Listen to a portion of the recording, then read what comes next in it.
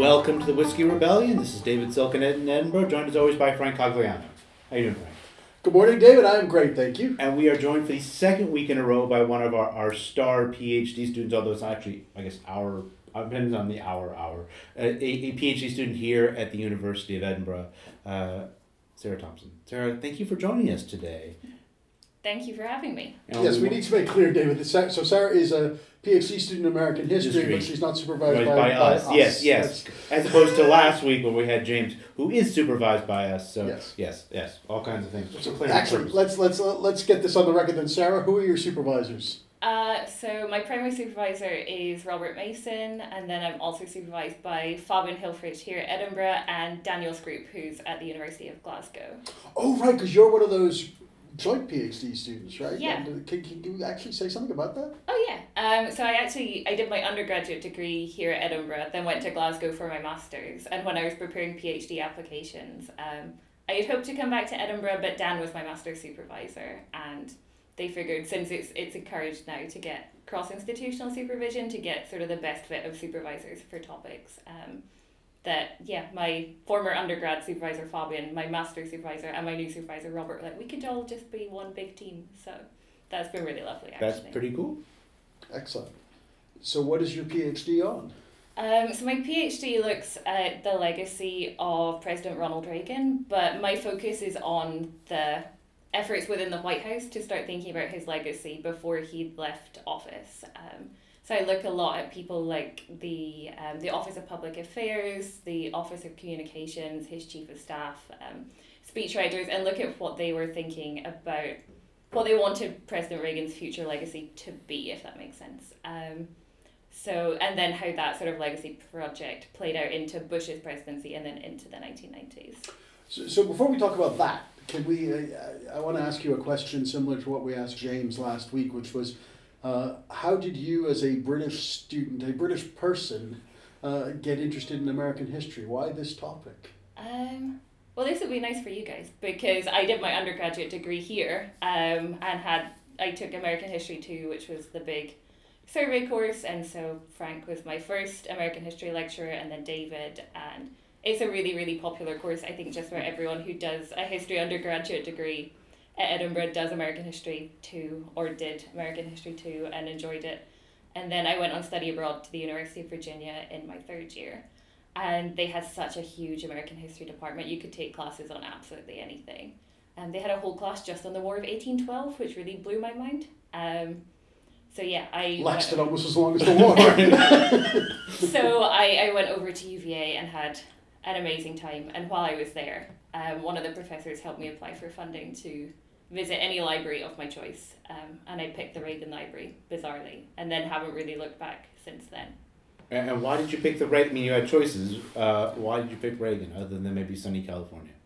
Honestly, I didn't have a good answer to the question. I was sort of put on the spot. He's like, if you could go to any library, which library would you go to? And I had done an undergrad presentation in American History 2 on Reagan and had been looking at the fact they were declassifying a lot of new primary sources, and I thought, that's kind of cool. The thought of being the first researcher to open a box that has left the White House 30 years beforehand.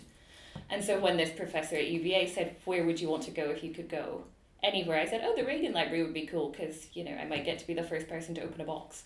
And he said, well, I was thinking more like Richmond or somewhere than California, but if you want to go to California, we have the budget for that. So I had no idea where the Reagan Library was. I didn't know it was in California, but that doesn't hurt either. Neat. Okay. And when you opened that first box, what did you find? I was looking at the US invasion of Grenada because they'd recently released the audio conversation of Margaret Thatcher basically telling Reagan off for invading Grenada. He asked her permission, or he said, what do you think if I send troops into Grenada? And she said, no, absolutely not. And then he said, well, too late, I've already sent them. I was assuming you'd go along with it. And I think he phoned her and said, I'm really sorry, this is really awkward. I just assumed you'd be fine with it, and you're clearly not fine with it. And so I'd heard that conversation. So that was the first stuff that I was looking at. I got the transcript of that phone call. We did an episode a long time ago about presidential libraries. What was your first impression of the Reagan Library? Because they're very weird places. They're both like research centers, but they're also kind of propaganda machines. They are. It's really strange because the reading room is fairly non-partisan. Like, everyone's sort of there because they want, like, the archivists are very sort of non-biased. But they said to me, that if you want to go into the museum, we'll give you a ticket for the museum so you don't have to pay. But don't insult President Reagan when you're in the museum space. When you speak to, any of the staff over there, you're going to have to pretend to like Reagan. Or they're going to, have questions about your project. And it was really strange. I told someone that I was researching the US invasion of Grenada, and they're like, oh, you mean when we liberated that poor tiny Caribbean island that wasn't going to stand up if it wasn't for President Reagan? And I was like, well, I'm actually researching the controversy that came about because of that invasion. Like, well, sometimes you just have to do controversial things when you're a great figure like President Reagan. And it was very strange. I don't know whether you saw this when you were there, but I think one of the things they do for school groups when they go to the Reagan Library is they have them sort of role play the decision to invade Grenada. And if you do exactly what Reagan did, then you get a positive outcome. But like, you fail the simulation if you do anything else. They didn't have that when I was there, but one thing they do have is this interactive game, and it's kind of like Monopoly, but it's like Reaganomics Monopoly, and you can't lose money no matter how much money you spend, because I stood there and tried to bankrupt myself, and you can't. No matter if you buy the expensive car and go to the expensive college, you'll still end up with more money at the end of the game than you started with, which I thought was very strange. That's great. So, what kind of source material are you using? Because David and I are used to writing about long deceased people, but Ronald Reagan hasn't been dead that long. Well, you're young, so it probably seems like a long time to you. But presumably some of the subjects you're talking about, or some of your sources are still alive? Yeah, so I was originally in the sort of pre-COVID times planning that it would just be an archival project, and then I arrived in the US in February 2020 to be there for 7 months and lasted, I think, 5 weeks before I ended up coming back. So I'm eking out the archival stuff that I have a lot more than I expected to, and so I have ended up just in the last sort of few months arranging oral histories with some of the people that I have looked at their papers in the Reagan Library to sort of fill in gaps, which is really surreal because there's some of them that I've looked at their papers from back in 2016 when I went over as an undergrad, and I'm like, oh, I'm speaking to you in real life. I'm emailing this person that, has just been a name on a collection of files for years.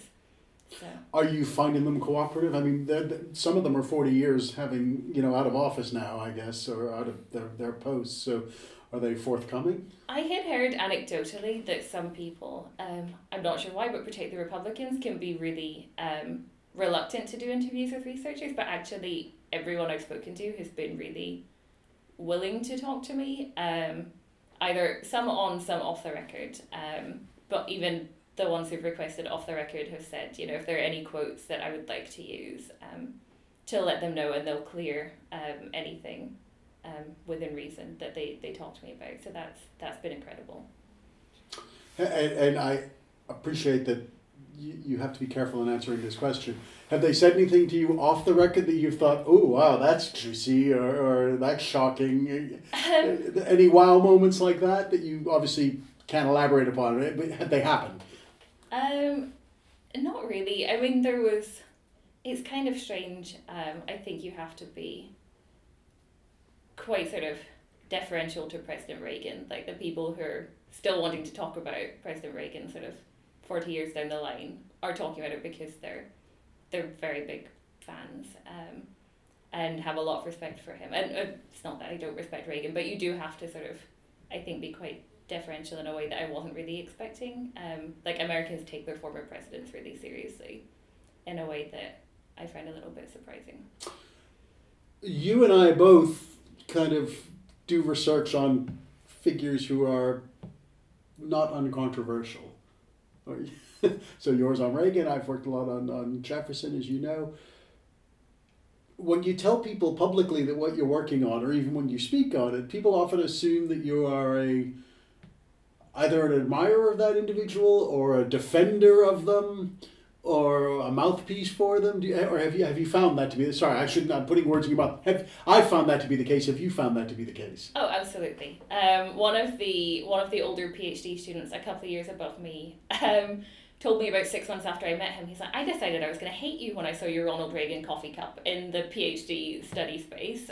He's like, and then it turned out you don't actually, you're not on the far right, and so therefore I can be your friend. And I found that really strange. I was like, you looked at the coffee cup that I have on the study desk and decided that I was going to be sort of some mad Reagan fanatic, which I found really weird. Yeah, you could be a mad anti-Reagan fanatic as well. Well, I find with other topics, if I researched the Holocaust, no one would assume that it's because I'm pro-Holocaust. Yeah.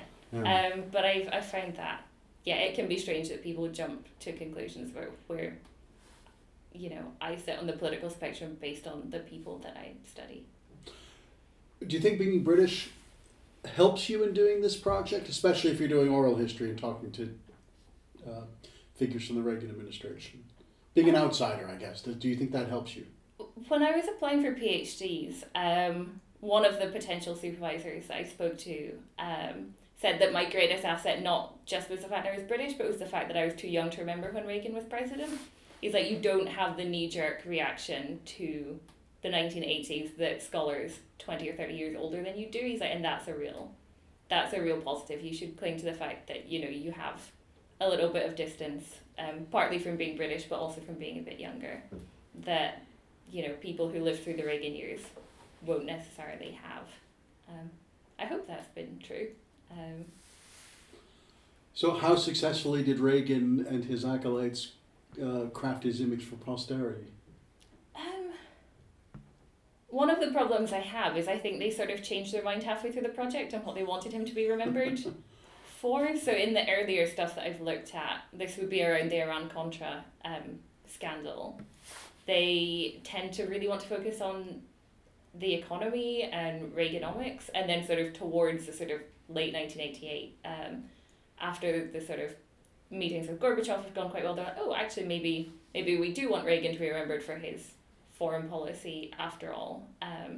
So that's something I'm sort of grappling with, is why they sort of changed their mind midway through this sort of 3-year project. When did they start thinking about his legacy?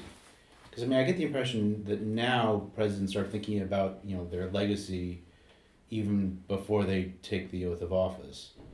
When did the Reagan team start to sort of seriously consider what his legacy would be and what it would look like? One of the arguments that I'm sort of hoping to make in the thesis is that the Reagan team were in quite an unusual position. Reagan was the first 2-term president since Eisenhower, and so they had this longer window, or they had their sort of 30 years, and the relationship between the president and the press and the president and the public had changed a lot, I think, between the sort of 50s to the 1980s.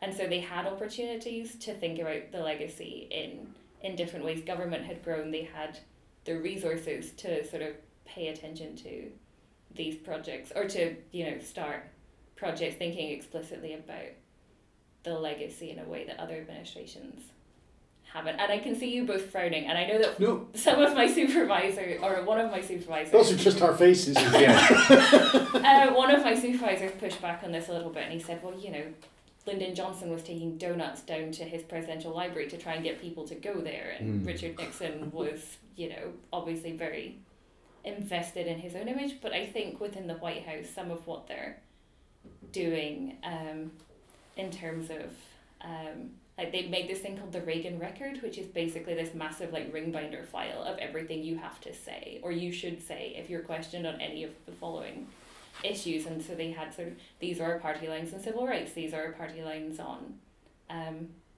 the economy or on foreign relations, to make sure everyone was singing from the same hymn sheet.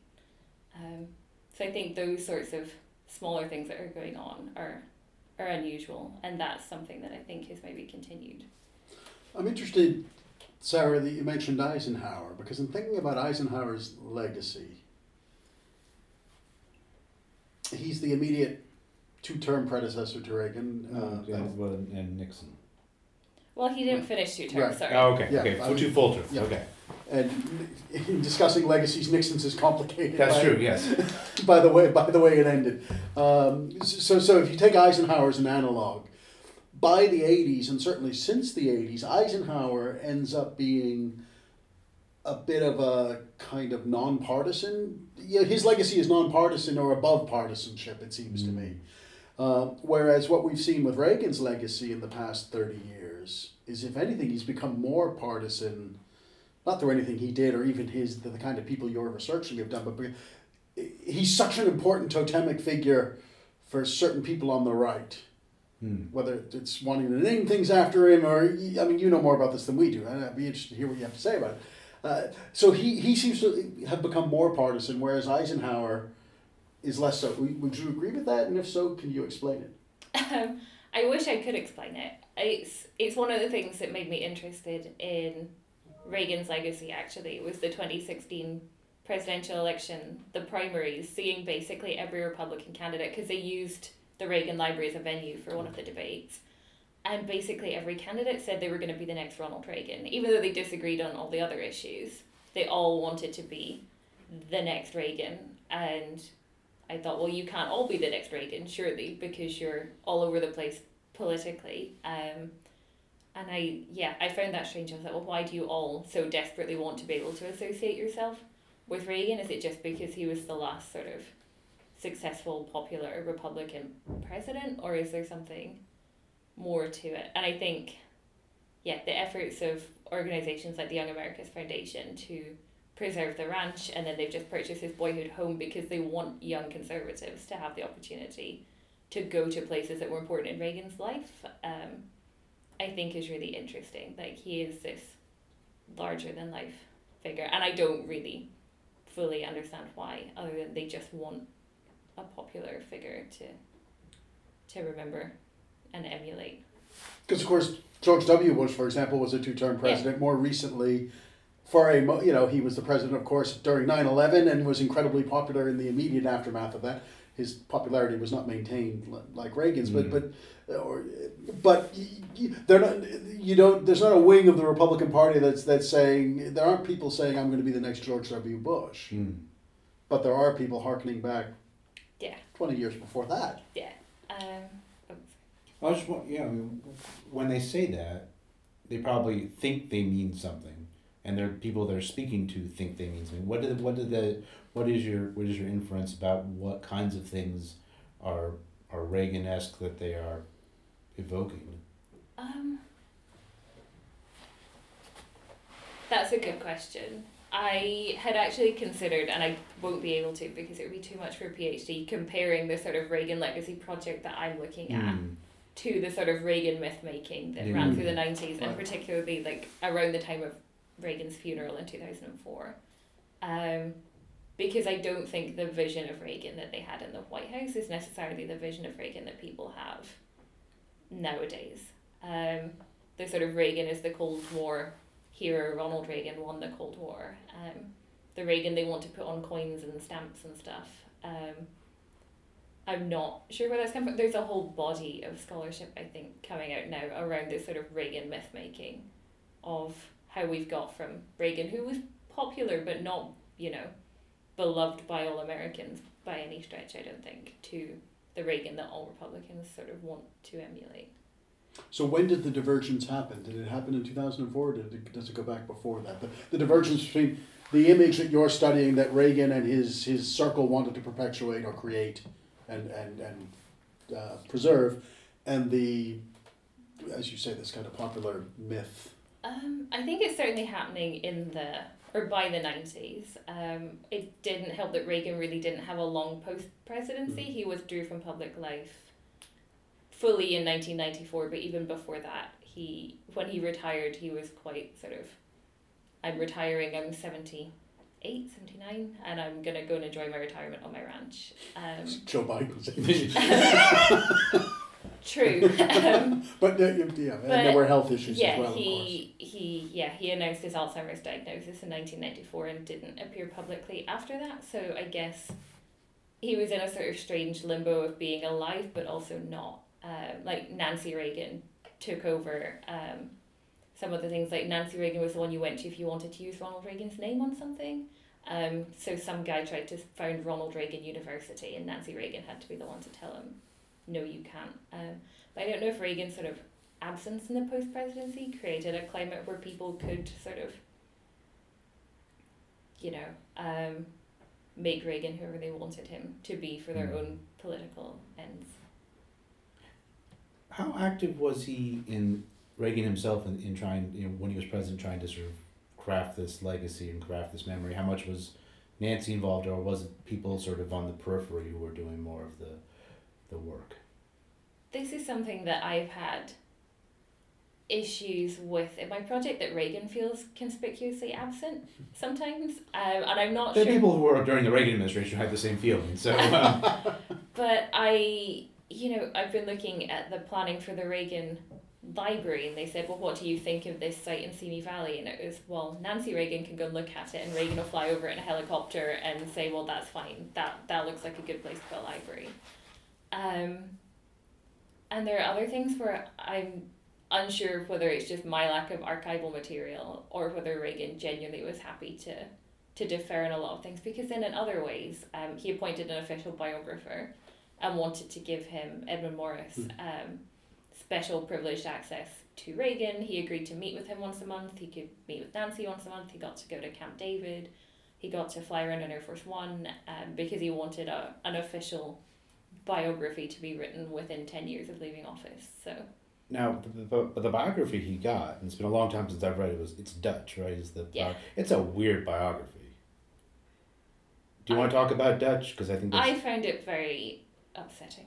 It's upsetting. Okay, that's probably not what Reagan or Morris wanted. No, well, I couldn't finish it, but the thought of someone having such privileged access to the president, they've already won the Pulitzer Prize, and they've been commissioned to write this biography. No one else will ever get that access again. And the idea of having this sort of fictional narrator that follows Reagan around, I could almost get on board with, but the fictional footnotes was where I drew the line, because no one can go back and look at any of that. The footnotes are useless. If you ever wanted to actually go back and, check sources, it's like, well, some of them don't actually exist because he made up fictional footnotes to go along with the fictional narrator. And then when the fictional narrator, there's a bit, I think, where he goes on a date with Reagan's college girlfriend, and I just found it really strange. So no, I know that he said that Reagan was a complicated guy, and he deserved a really sort of quirky or out there biography to really capture the essence of Reagan. But as a researcher, I was very disappointed. So that's very interesting. What do you think is the best biography of Reagan, if you were going to recommend one to our listeners? Lou Cannon's President Reagan, The Role of a Lifetime is older, but it's still one of my favourites. Ewan Morgan's recent one and H.W. Brand's, I think, are both good sort of single volume biographies. But the Cannon one is the one I go back to for the level of detail, because Cannon, I was going to say followed Reagan around, but that makes him sound really creepy. Cannon, he worked for the Washington Post, and he was the sort of Washington Post correspondent who was in the press corps, and so he covered Reagan from his governorship right the way. He really knows California politics in that book, if I think serves. So. This team that Reagan had, they were sort of trying to figure out how to preserve his legacy. I mean, memory and legacy is part about remembering stuff, but it's also partially about forgetting stuff, either consciously or unconsciously. What do they want people to forget about Reagan? Iran-Contra. That's a good big... So the project, or at least my PhD, sort of starts in late 86, early 87. The midterm has gone very badly for them. Reagan had surgery, which had revived sort of speculation about his ill health, and then Iran-Contra was going on, and they thought, we've got 2 years to salvage his image before he becomes remembered as this person who was too old to be president and who couldn't be trusted, and all this sort of speculation that was going on around Iran-Contra. So okay, what do we really want him to be remembered for? And so I guess by extension, they didn't want him to be remembered for being old or Iran-Contra. How do they handle Iran-Contra? So because that's obviously not something you can just set aside it's a big story in the second term. So how do they handle it at the Reagan Museum, if you can remember that? But also, how do the people trying to manage his legacy handle it? At the museum, I'm not sure if they originally had an exhibit on it. That might be incorrect, but I know like the Nixon Museum didn't have anything on Watergate when it opened. I think they may have either glossed over or had a very short sort of one wall panel type exhibition on it. Now they have it, but I don't think it's in with the chronology of the rest of the museum, which is really strange. They've sort of put it off in a corner. Within the administration, I mean, I find it strange sometimes that he doesn't acknowledge it in those sort of speeches he gives, or he does acknowledge it obviously at the time, but when they're talking about sort of his summing up of the administration, he glosses over it. It's very rarely mentioned. In fact, to the point that when I saw it mentioned in a booklet that they prepared to be distributed among sort of high profile Republicans, I thought, oh, that's really interesting. They've actually mentioned Iran-Contra, because normally they try to pretend it didn't happen, or it feels like they're pretending it didn't happen. And what was the space? So in that, I don't know whether it appears in that binder you spoke about earlier, the singing from the same hymn sheet. What's the hymn on Iran-Contra? What's the argument they try to make? So the big binder, the Reagan record, was distilled into this shorter thing called Promises Made, Promises Kept, right. Which is this like glossy print, like 40-page thing, and it was given out to Republicans who went to the inauguration, like the Bush inauguration, and they basically tried to spin it just that it showed Reagan's good leadership, that he had he'd seen the issue and he'd addressed it confidently and moved on swiftly, and he didn't let it get him down, sort of thing, I think was their spin. I would have to look, but I remember thinking it was very strange. It was a real stretch to be like, oh, well, Iran-Contra really showed Reagan was a great leader, because really the big deal was that a lot of people thought that it showed that Reagan wasn't in control of his own White House. So what's the takeaway from your thesis, Sarah? What's the argument? I'm still pinning it down, I think, but I sort of touched on some of it. I would like to make the argument that the administration was doing sort of new and innovative things and thinking about legacy in new and interesting ways, and using resources in ways that former presidents hadn't. And that's not to say other presidents haven't cared about their legacies. I mean, obviously, George Washington had a farewell address, so like delivering a farewell address is not that unusual, but I think the extent to which Reagan was deployed in the 1988 elections, sort of trying to capitalize on his popularity, really reflects that the Reagan people were very conscious of the historical moment they were living through, and there were definitely people in the White House who thought this could be the end of sort of New Deal liberalism, and we're ushering in this new age of Reagan republicanism.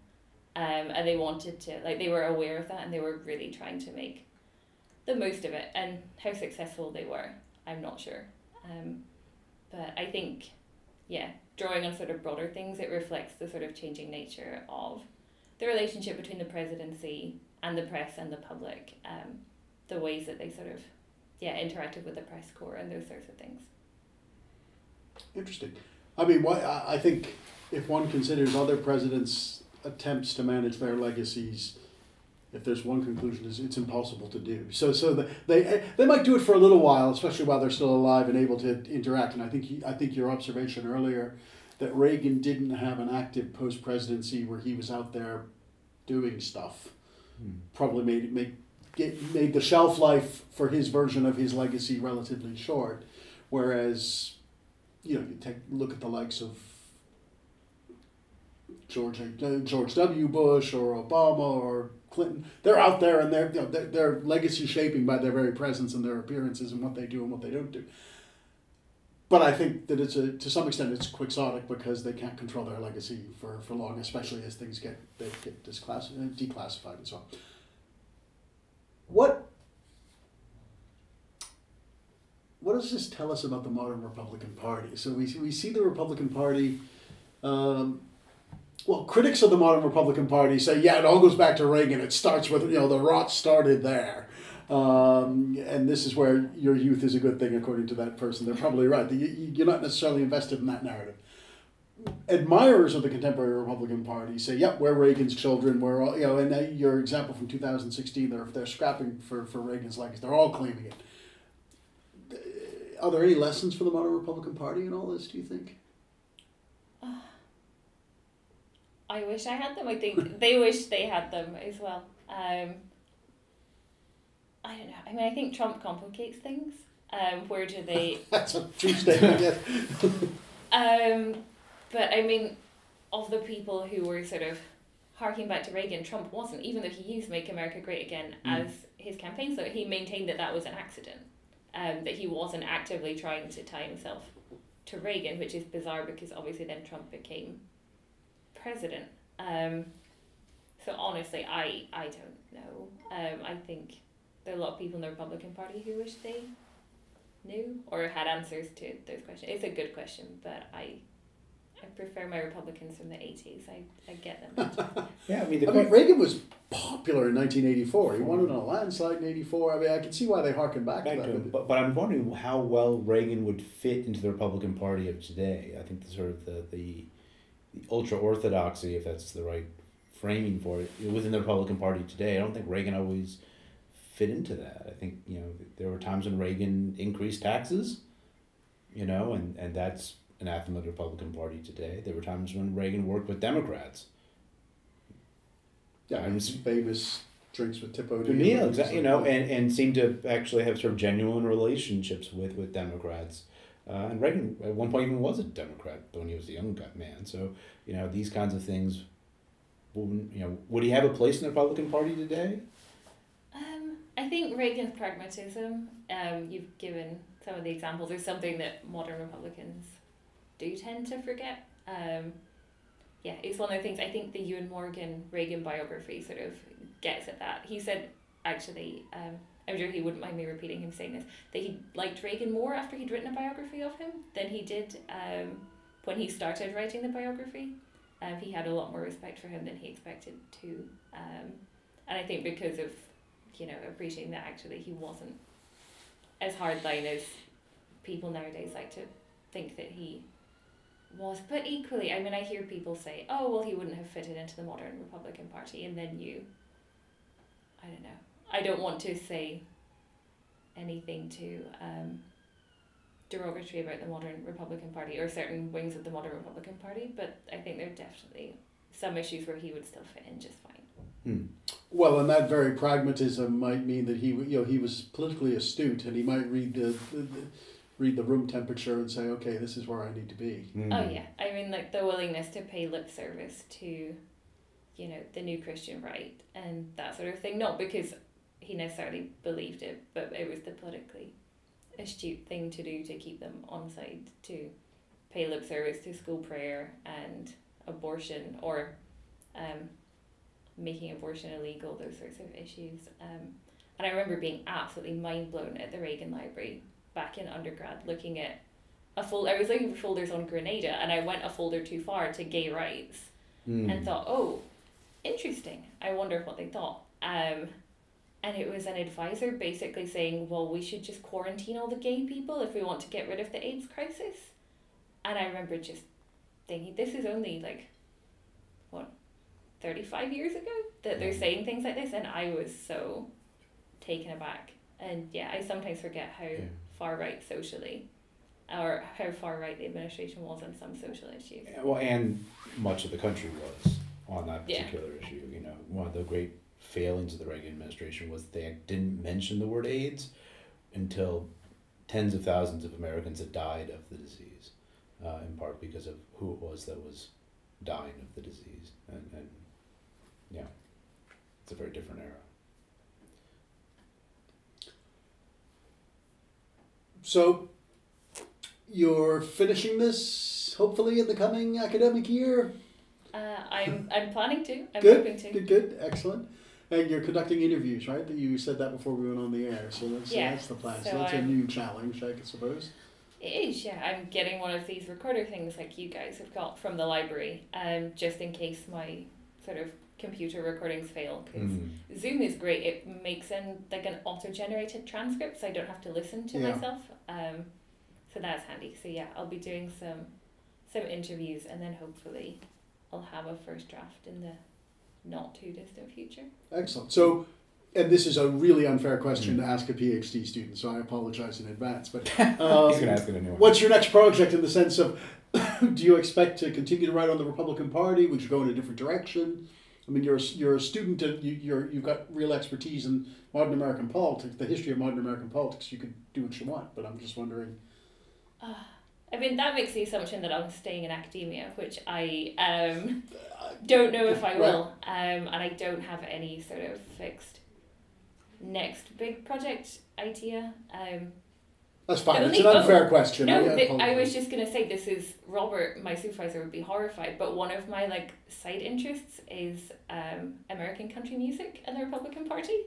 But that's a great topic. I think that was living in Virginia for a year. I got really into country music.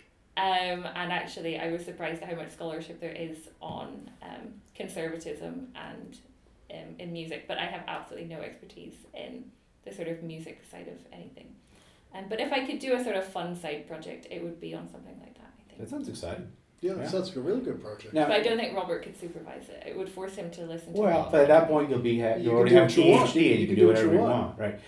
You mentioned the going to the Reagan Library and or the pandemic's effects on your research.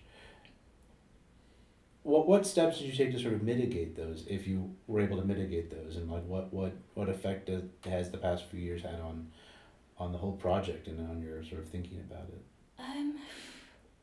Well, I haven't changed the structure of the project. I have had to rely a lot more on newspapers than I expected to. I designed the project because I really love that a lot of it's not digitized, and so it would involve a lot of in-person archive work, and that's why I was going for 7 months, and I should have been at the Library of Congress, and then the Bush Library, and then the Hoover Institution, and then the Ford Library, the Nixon Library, and the Reagan Libraries. So I had a lot of archive work planned. At the moment, the main archive that I want has just closed again. So my copy order is pending. They were working on making copies for me, and now it's closed indefinitely because of COVID case numbers. So, but I mean, in the grand scheme of, COVID, not having access to archives is not the worst. It's just been, I've had to eke out the material that I got in 2019 a lot more than I expected I'd need to. And being one of the, I think, 2 PhD students who had to shield made things weird. Even when the libraries reopened in the UK last summer in autumn, I wasn't supposed to go into them, which was really weird. I think we're only going to figure out the effect that this pandemic has had. I mean, the pandemic has awful effects on everything, but the specific knock-on effects on research, I think we're not going to totally figure it out for a few more years to see all the things that didn't happen or happened differently because of the pandemic. Well, and they're uneven because to be sure. Depending on where you were in a project, if what you needed was time to write, and all your research was done, then for people in that circumstance, actually. And if you didn't have carrying obligations, then of course. Sure. But on the other hand, if you were at the archival stage, then as you were, it's very, very I should say though, the archivists I have worked with, Amy at the Reagan Library has been phenomenal in going through boxes for me, because when I'm not a PhD student, I work in the National Library of Scotland doing the sort of other side of helping researchers with copy orders because they can't travel to Edinburgh. And so, as someone who's been on that side of the desk, we always really appreciate it when the researchers actually thank us for our efforts in going around the stacks and getting things for them and reading and phoning them up and reading things out to them. You read things out to people? That's great. Only once, because I was like, I don't think this is what you want, and I don't want to charge you £12.60 for a copy of it. Oh, okay. But if I can speak to you on the phone and describe it to you. Right. I would just agree with that 100%. Archivists have been amazing, and archives and libraries have done just amazing work trying to work around the pandemic and help people I think to be productive. Was it the AHA who released that statement they have subsequently had to retract, complaining about the National Archives being closed, and the archivists were not impressed? Yes, that's right. That's right. I think it's time for last drops. So, as our guest there, what would you like to recommend to people? I would recommend a book that's come out in the last couple of months. It's called The Triumph of Nancy Reagan by Karen Tumulty. I met Karen that first trip I had to the Reagan Library when she was researching for the book. I had no idea who she was, and she was super nice to me and had lunch with me, and I really appreciated it as the token student in the reading room. And so it's nice to see that book out in the real world now. Cool. The other reason that one of the things we've lost with archive visits, because you meet people, and you establish connections and friendships that can last decades. So hopefully that will resume too. We need to have like virtual research rooms, or like in a virtual archive, and there's somebody at the desk next to you, you can poke at them. But it's the random encounters, exactly. You know, with people who aren't necessarily specialists in your particular subfield that Yes. are really the valuable ones when you're doing that. Oh, that's great. Great. Frank, what you got? I want to recommend a new book by Andrew Jackson O'Shaughnessy called The Illimitable Freedom of the Human Mind, Thomas Jefferson's Idea of a University. It's just been published by the University of Virginia Press. Andrew is to UVA. Andrew's a friend and a very good scholar, and he directs the library. In fact, it's the Presidential Library for Jefferson at the International Center for Jefferson Studies. This book is certainly in dialogue with Alan Taylor's recent book on Jefferson and the founding of the University of Virginia. And in fact, when I say dialogue, I think they take diametrically opposed views about this. Oh, excellent. Okay. It's very, very interesting. And also I'll say, and I say this as a University of Virginia Press author and person who's published books with them, the production values on this book are great. It's a beautiful book, and it's an important book, and it's from Andrew. So I want to recommend that to people. What about you, David? While you guys are recommending heady books, I'm going to recommend a TV show that I'm excited about watching, coming out next week. It's called Reservation Dogs. I've heard about this. Yeah. I think it premiered in the U.S. a few months ago, maybe last year. But it's a show about 4 Native American teenagers in Oklahoma. But one of the sort of remarkable things about it, I mean, I've heard it's very good, but to watch, but one of the remarkable things about it, it's the first show to sort of star Native American actors and have an entirely indigenous production team. And it's gotten very good reviews in the U.S., both by sort of the mainstream press and by the Native American press. They say it's a revealing look at life on a reservation, but also fun and interesting to watch. So I'm excited about that. How can people in the UK see it, David? I believe if you're in the US, it's on Hulu. I believe if you're in the UK, it's going to be on Disney+. Oh, there he goes again, Mr. Posh with his Disney+. Frank, you can come over to my place. We can watch it together. We'll make popcorn. It'd be great if you want. I'm a man of the people watching Netflix. Sarah, thank you very much. Thank you so much. Thank you for having me on. To Ron and Nancy, yes. Okay, there we go. Cheers. The Whiskey Rebellion is hosted by David Silkenet and Frank Cogliano. David is a senior lecturer in American history at the University of Edinburgh, and Frank is Professor of American History and Dean International for North America at the University of Edinburgh. The Whiskey Rebellion is available on iTunes, Stitcher and Podbean. You can follow the show on Twitter at Whiskey Rebel Pod and like the show on Facebook for updates about current and future episodes.